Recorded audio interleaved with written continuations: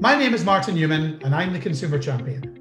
After 37 years in consumer-facing industries, believe me, I have seen it all. My goal is to play a role in providing consumers with a voice, to connect with brands that they've engaged with, and to help companies to learn from their customers where they're going right or where they're going wrong. You're joining me on Customer Centricity, the podcast.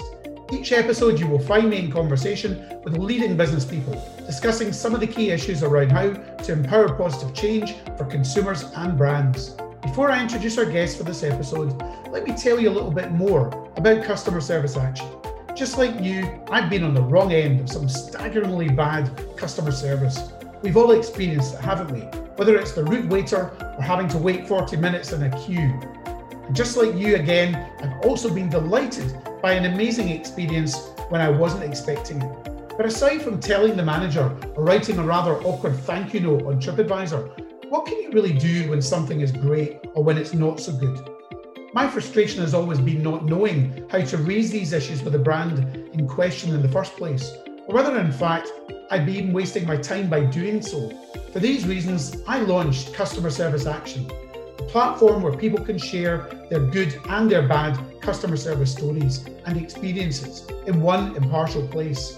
My vision is that we can collectively make a difference and create the change that consumers seek, and in turn help businesses too. Good customer service and good customer experience leads to successful brands. So please visit us at www.customerserviceaction.com to learn more. Thank you for listening to Customer Centricity. And now for our guest. Today, I am absolutely honoured and privileged to be joined by Sir John Timpson. Sir John, thank you so much for joining me on the podcast this morning. It's my pleasure. Yours is a business, I don't know whether you know this or not, but yours is a business that I talk about frequently. I've written a couple of books about customer experience, and Timpson is a case study in both of them. I also deliver a mini MBA in customer centricity online, and I talk a lot about your business, the values, the culture of the company. I think I'm right in saying your great grandfather William Timpson opened a shoe shop in 1865. Is that right?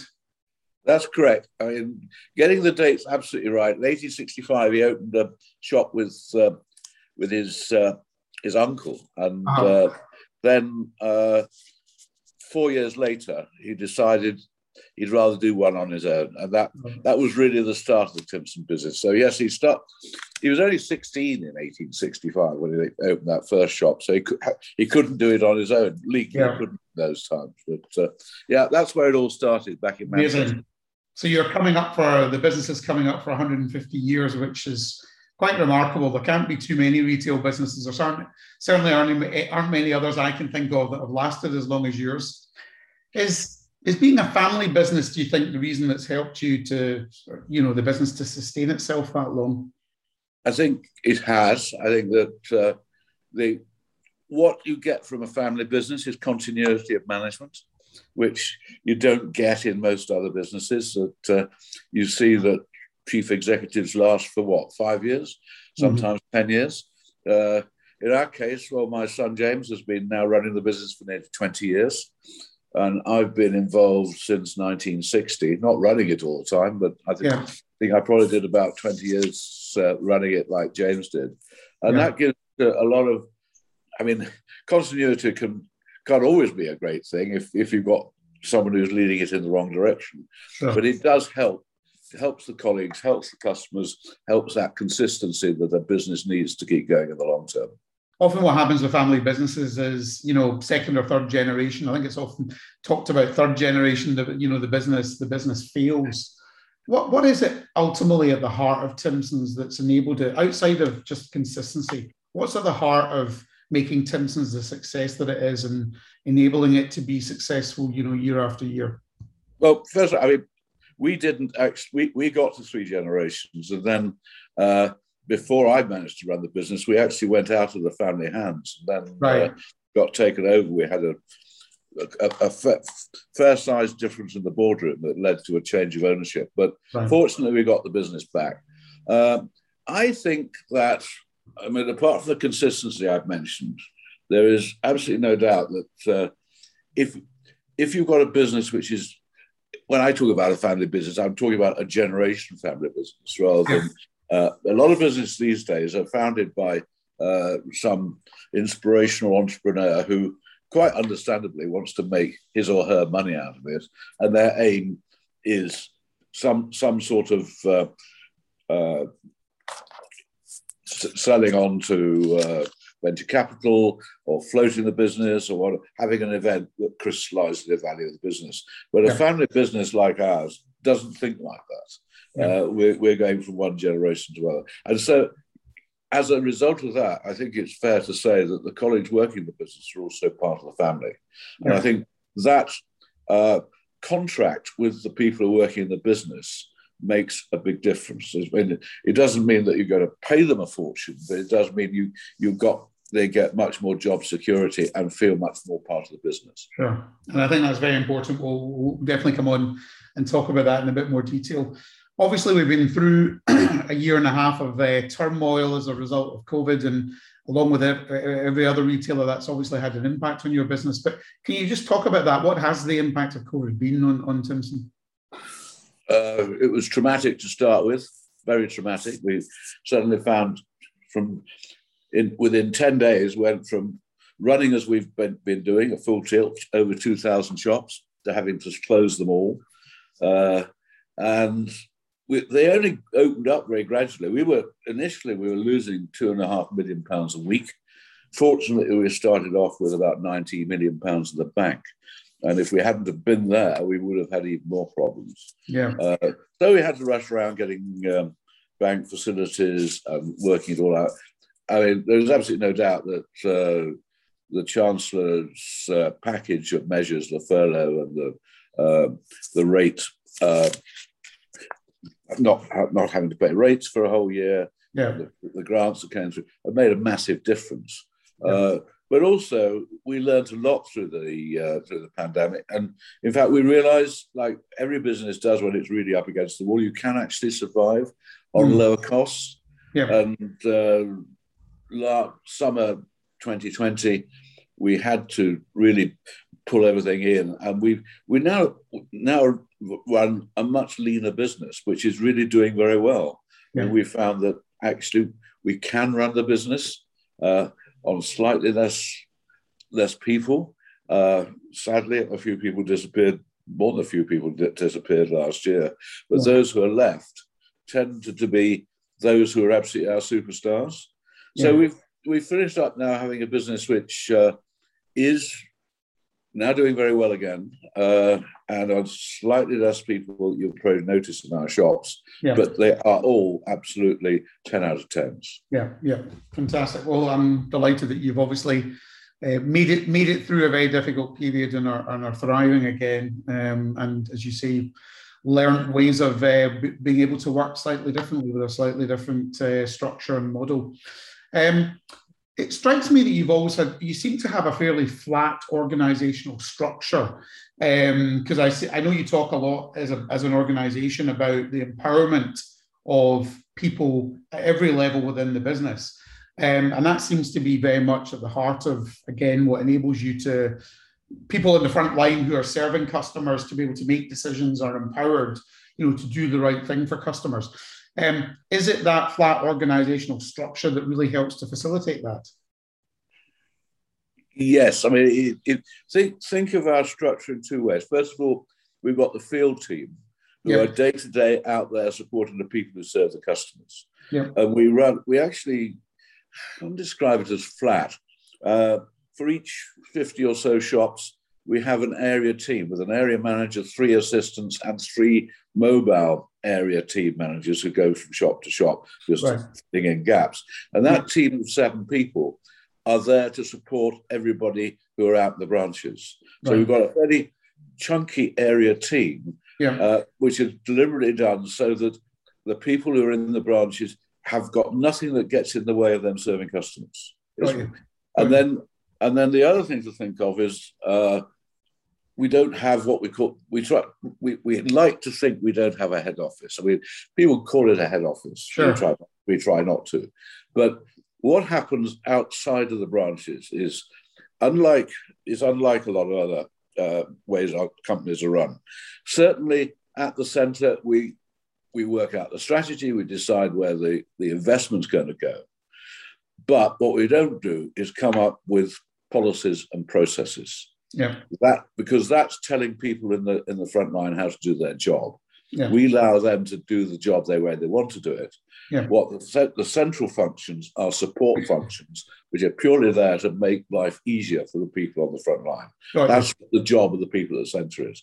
And that's a very different concept. It's very difficult to get that into the minds of other businesses. I've tried.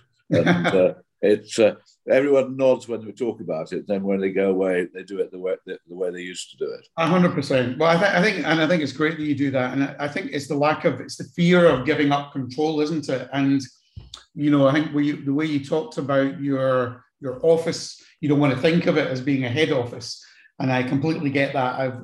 A good friend of mine is a gentleman called Mike Logue who runs Dreams, and he's of a very similar mindset, and he calls his office, their office, bed quarters. So obviously, okay.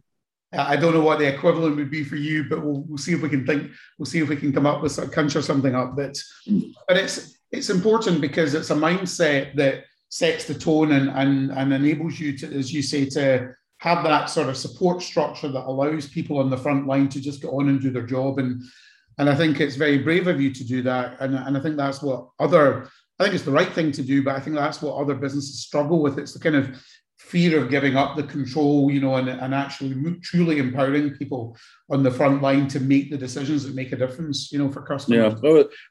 Yeah, most businesses think that the head office is there to tell everyone what to do. Yeah. They for some reason think that they know much more about everything in the business than people on the outside, but in actual fact, the experts are the people who are doing the job. They know more about than anyone else. So why not let them get on and do it? Exactly. And so it actually, you finish up, if you're not careful, with someone who doesn't know as much as the people on the front line, coming up with a policy which tells them how to do it.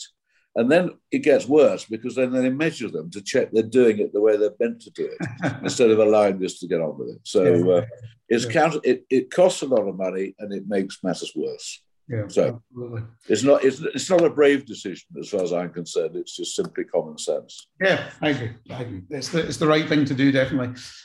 You've also got a great culture in the business. How do you make sure you continue that when you bring new people in? How does that work? Okay, for a start, I described to you earlier about the area teams. None of those area teams have come from outside the company. They all started as an apprentice.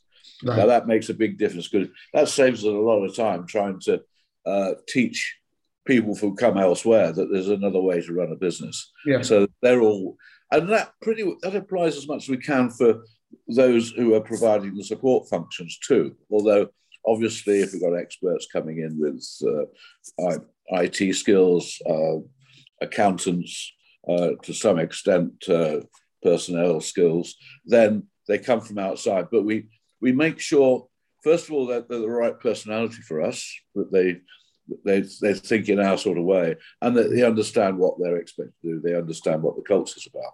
Mm. And then, when we haven't been able to do this over the last 18 months, we're about to start with a vengeance. We have what we call a residential for everyone who joins us.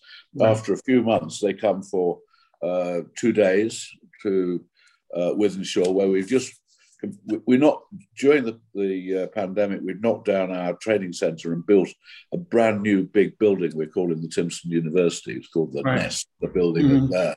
And that's where they'll come to in groups of about 40 or 50. Right. And they spend these 2 days and basically have a lot of fun. They play games, but in the process of having fun, they learn about the company culture. So very quickly people get the message, and also the induction is leading in that way. So we do a lot in terms of training individual people. A lot more difficult when we buy a business. That takes time, and we almost inevitably have to get our people involved in running that part of the new business. But and then it's not just a question of people telling people once. To keep a culture going, you've got to keep talking about it, keep doing it. And so we're about to launch what we're calling our degree course in Upside Down Management, which is what Simpson University is there to do. So people go back and they keep finding out about it, why we do it, how you do it, what being a great boss means, what creating a great team means, how you make sure that you do let people get on and do their job the way they know best. Yeah. I have to say, I really genuinely believe that lots of other retail businesses could learn so much from your business. And I think that when you were describing, about allowing people on the front line, the people with the skills who know best to get on with their job, I think the other thing that your business model actually facilitates is for your business to be, although you're a national chain, for each of the individual branches to really behave more like an independent retailer.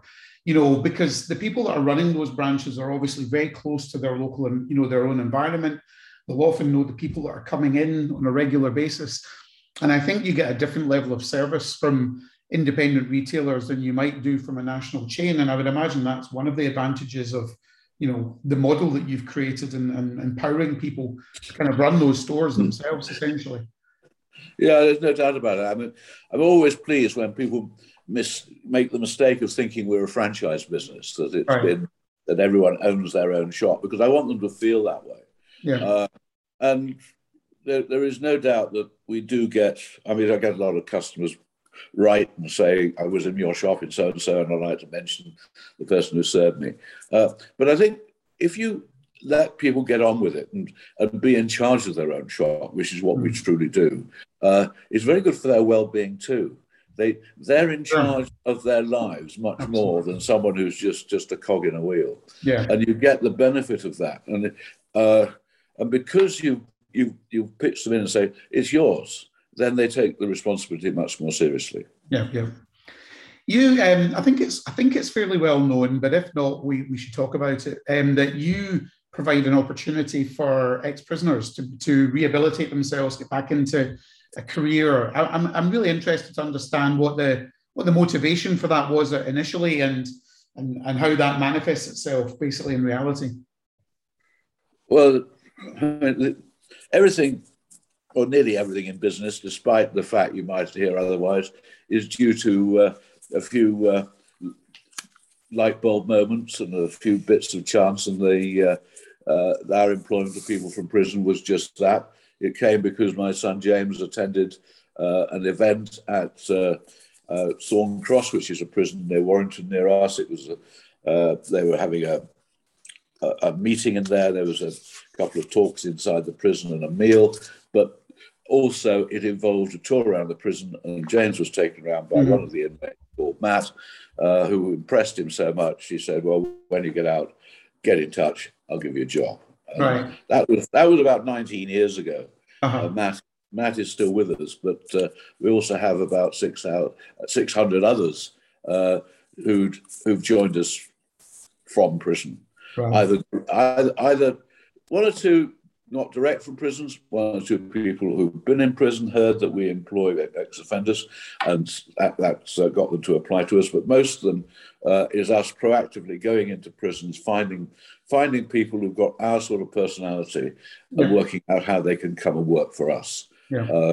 And the most successful is when they start working for us when they are still in prison. So I met one last week, actually, she's about 6 weeks away from the end of her sentence, and she'd been with us about 10 weeks, and every night she's back in her back in prison, but each day she's coming, and she's running the shop. She's the manager of the shop for us already, and doing a great job. When she finishes her sentence, she's going to another part of the country, and we'll find a job for her there. So we've been doing this for 20 years. So we've worked out what's best for us, what's best for them, and also what's been amazing is the support we've had.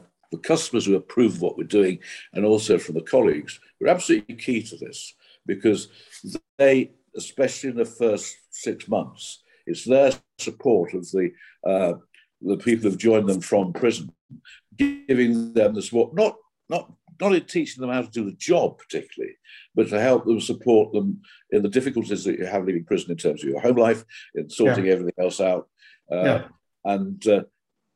Anyway, it works. I think it's absolutely amazing. I really do. I would imagine, I'm certainly no expert on this, but I would imagine that the majority of prisoners who, when they reoffend, ultimately they're coming out of jail and they haven't got sort of opportunity that you're presenting to the right people with the right personality that are coming into the business, and therefore, and there's not the sort of support network there to help find them work and give them the opportunities that your colleagues are getting, and that's why they ultimately end up going down the wrong path again. And so, you're it's obviously having an amazing impact on each of these individuals' lives. But you're also benefiting because you're getting very, very committed people who I'm sure are incredibly grateful and recognize, the good that you've done for them and what that means for their life. So and now we've been doing it long enough to find a number who've joined us through that route of going right up, becoming area managers. We've got one of our divisional directors who joined us from prison. But after a time, you've forgotten where they came from. The important thing is who they are and what they're doing now. Exactly.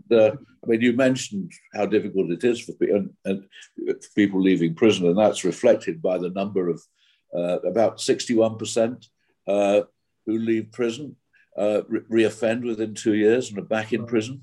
Right. If you've got a job, that goes down to about 19%. Right. With us, our number is under 2%. We just do not find people reoffending. You get the one or two blips, but they are few and far between. Yeah. Well, hopefully we can encourage other businesses to follow suit and do something similar, and then we get that number right down.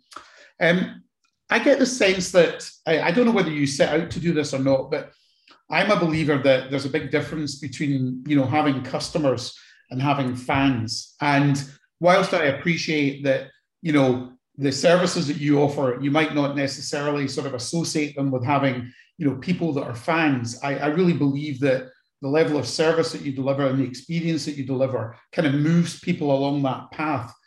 Do you agree with that? And is that something that how do you achieve that, do you think, as a brand? How do you turn somebody from being a customer into being a fan? We didn't set out to do things that way. But although we did go on the what we call upside down management route, as a way of improving customer service. We reckoned, and I think this is true of most retail businesses, that the best way to compete with the opposition is to give fabulous service. And we thought the only way to do that is to give your people the opportunity to serve customers the way they know best. Otherwise, you can't deal with a difficult problem. And so that's why we set out. That's what we set out to do. Yeah. What we probably hadn't realised at the same time was we were actually probably embarking on a fantastic advertising scheme. Mm-hmm. We don't spend any money on advertising. We don't have a marketing department. We don't do any of that. But in actual fact, now our colleagues out there serving customers every day are our marketing department, good or bad. And fortunately, it's a very positive field. We do have things that go wrong. I know that. But generally, if someone talks to me, or I meet somebody I've not met before, and then where do you live? Or you shop with us? They'll say, they talk about the people. Mm-hmm. They don't talk about what the shop looks like or what the job was. They always, I was served by X. And some people say, how do you get so many great people? Mm-hmm. And of course, it's very simple that we just only pick people with the personality we think is going to work. We want to have people who we rate 9 or 10 out of 10, and to get that, you need to employ positive people who are keen to do the job, happy, get on with other people, and generally the sort of person who you would like to work alongside or to be served by. And that's all we do. We've been doing that for 20 years. Common sense again, isn't it? So so we've got no plans to spend money on advertising, but I think it's fair to say that we've, particularly actually through the pandemic, actually, even when the shops were shut, Mm. we got a lot of people who were saying how much they like the business. Yeah, So absolutely. yeah, it, You've mentioned a couple of times about the upside down management model that you operate in the business, and I know what that is, and I talk quite a lot about it. But do you want to just maybe explain for the listeners what that actually involves, what it is really? right. Well, the principle is what I said, that we started off by saying, if we're going to give a great service, we've got to give the people in the front line the freedom to do the job the way they want. And so I love that idea, and I set off with a great enthusiasm 20-something years ago to do it. And I told everybody they got the freedom to serve customers the way they want, charge what they wanted, do what they wanted. And I had a great campaign, used our newsletters, and put a notice in every shop saying our colleagues in this shop have got the freedom to give you the customer's return, all that stuff. And went round, spent 3 months visiting shops, and it didn't change. Nothing happened because I didn't realize that every time I visited a shop, the area manager would ring up straight away afterwards and say, "Don't take any notice of what John's saying. You work for me. You do as you're told." Right. So that was problem number one. I had to iron out how the area managers did their job. So we came up with a whole area manager's guide, completely re-described what the area manager's job was, which was to support people, not tell people. Yeah. And we came out with things like, no one is allowed to tell anyone else what to do in this business. Yeah. And we told, just to help, we told the people in the shops, just to give you an idea, you can charge whatever you want, and you can spend up to £500 to settle a complaint without talking to anyone else. There were two examples of freedom they've got. And that started to help to get, when they got the area managers to understand what job I wanted them to do. And then I had to sort out the head office problem we talked about earlier, and said, you from the head office cannot tell people in the front line what to do. You're there to help them do their job, not tell them what to do. So when we put all of those pieces together, we discovered that the one thing that then got in the way was the fact that it only worked with the right people. Yeah. I wanted people with a great personality who understood what we're about. So put those three bits together, that's where you get the way we run our business. Right. So very simply, everybody, and not just people in the front line, everyone in whatever their job they do their job the way they want to do it. And a boss can do whatever she wants, as long as they give the colleagues in the team the freedom to do their job the way they want. Yeah, and as you said, they're there to support them, not to tell them what to do. And that's a very different way of doing business from the majority. But I think and it's not a question of sort of tailoring that to fit the old systems. It is a new way of running a business, and you actually have to do exactly what I say to make it work. Yeah, absolutely. You own a number of other brands in the group. I don't know whether everybody that's listening is aware of that. So you've got Snappy Snaps, you've got Johnson's Dry Cleaners, you've got Barbershop, you've got a watch workshop, and others. And you did touch on this earlier when you were talking about sometimes to acquire a business, you have to put your own people and get your own people involved in those businesses to sort of change the culture. How else do you ensure, from a consumer point of view, how do you ensure, or do you want to ensure that consumers know about all these other brands and your association with them? Well, we don't particularly plug the fact that Max Spielman is another one, which is a Timson business. In fact, Snappy Snaps is a franchise business. So each one of those is owned by the franchisee who's in there. We've changed that by concentrating more and more on support, which I've always thought was a franchisor should do. But there's a bit of our culture in there, but there's also quite a lot of the individual owner's culture. And I think the other thing, frankly, I mean, it sounds a little bit harsh, but there's no doubt one of the main things that we do when we buy one of these businesses is we concentrate on getting more of the people that we like, and we say goodbye to the people who just do not get the upside, actually don't have the right values to work in a business like ours. People who actually just want to turn up to have something to do. We want to have somebody who wants to really make a career out of their job with us. And make a difference. Well, I mean, I think that makes perfect sense. Otherwise, you wouldn't be the success that you are as a business. There's lots of things going on other things that businesses are having to pay a lot of attention to at the moment, and not just pay lip service to, in terms of how they're going about addressing things like diversity and inclusion and social responsibility, which are, I genuinely believe, becoming increasingly important to consumers as well.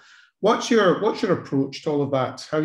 What does that mean for you, and what are you doing about it?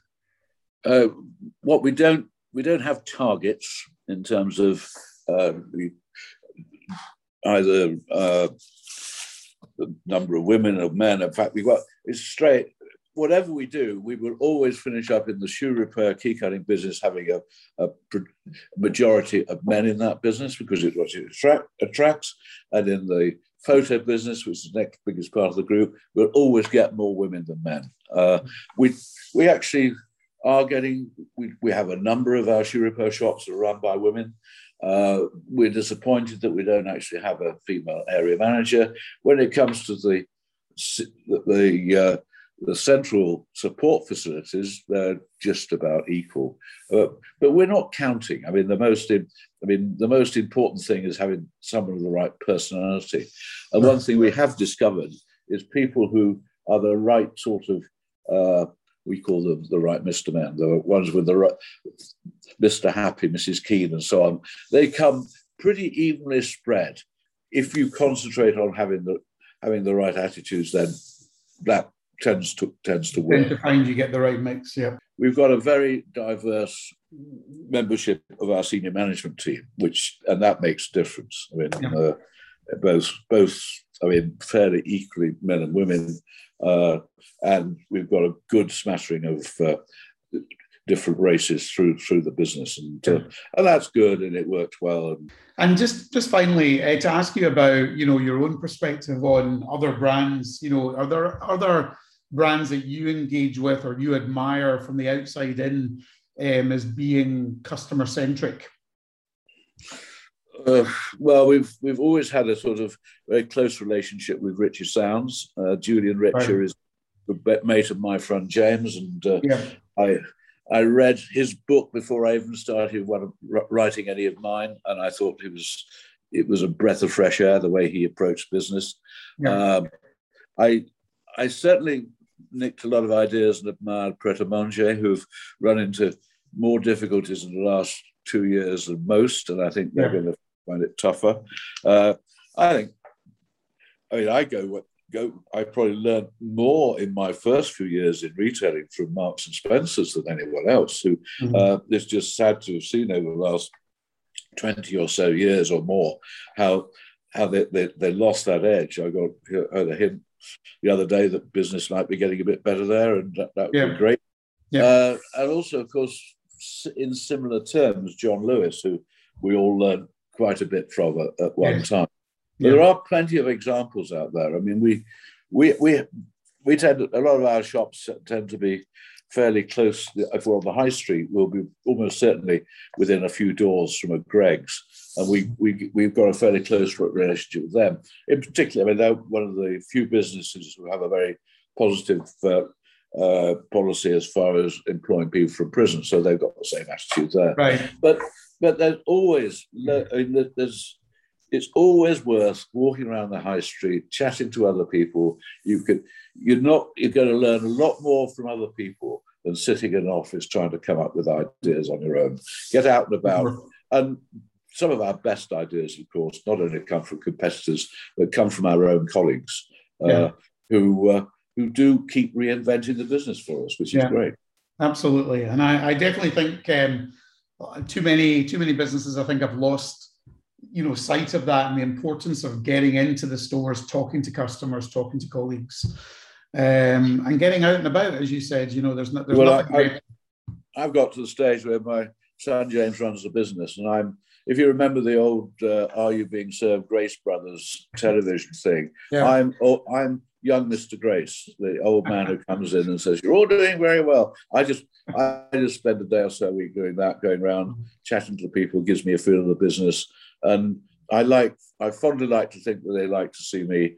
At my age, that's about what I'm good for, really. So, John, I'm very, very grateful to you for your time, for your fantastic insight and letting us get it under the hood of Timson's and what makes it tick, and sharing, everything that you've done with us today. I think it's great, and I know that our listeners will really look forward to hearing all about it. So thank you so much for your time and for joining me today. Well, thanks very much. Nice to talk to you. If you would like to know more about what we're doing at Customer Service Action, the platform where people can share their good and bad customer service stories and experiences in one impartial place, then please visit customerserviceaction.com. Please remember to subscribe on your favourite podcast app so you can be notified when we go live with future episodes. Thank you so much for joining us today on Customer Centricity with me, Martin Newman.